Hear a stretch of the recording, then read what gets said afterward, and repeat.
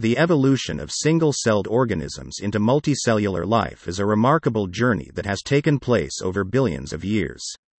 Single-celled organisms, or prokaryotes, were the first forms of life to emerge on Earth, and their evolution into multicellular organisms has led to the incredible diversity of life we see today. It is believed that the evolution of multicellularity began around 2 billion years ago, when single-celled organisms started forming colonies or clusters. These clusters allowed the organisms to work together and carry out tasks that they couldn't do on their own. For instance, some single-celled organisms would form a layer on the surface of a rock, providing protection from the elements, while others would form a filament, allowing them to move around and explore their surroundings. With time, these clusters became more sophisticated and individual cells started taking on specific functions and roles. This marked the beginning of specialization, a key characteristic of multicellular organisms. For example, some cells would become specialized in photosynthesis, while others would be specialized in movement. As multicellularity evolved, so did the organisms. They became more complex, with cells developing into tissues and organs that were dedicated to specific functions. For instance, some cells would become specialized in digesting food, while others would become specialized in detecting light or touch.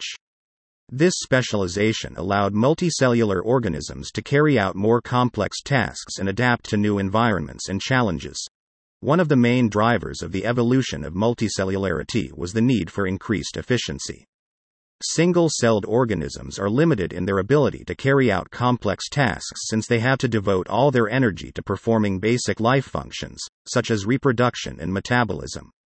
However, by working together in multicellular groups, cells could divide up the workload and specialize in specific functions, allowing the group to perform tasks more efficiently and effectively than a single cell could. Another important factor that contributed to the evolution of multicellularity was the need for increased protection.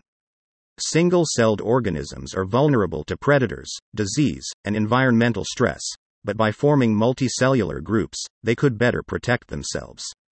For instance, some cells in a multicellular organism might form a tough outer layer that protects the rest of the organism, while others might develop into immune cells that can fight off pathogens. The need for increased mobility was another driving force behind the evolution of multicellularity. Single-celled organisms are limited in their ability to move and explore their environment, but by forming multicellular groups, they could become more mobile. For example, some cells in a multicellular organism might form specialized structures, such as legs or fins, that allow the organism to move around more effectively. The evolution of multicellularity gave rise to a variety of different life forms, including plants, animals, and fungi.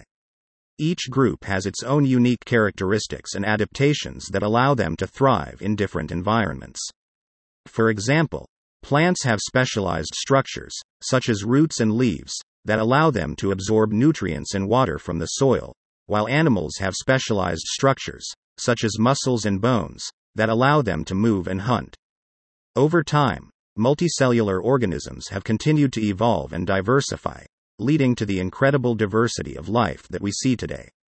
From single-celled organisms to complex multicellular organisms, the evolution of life on Earth has been driven by the need for increased efficiency, protection, and mobility.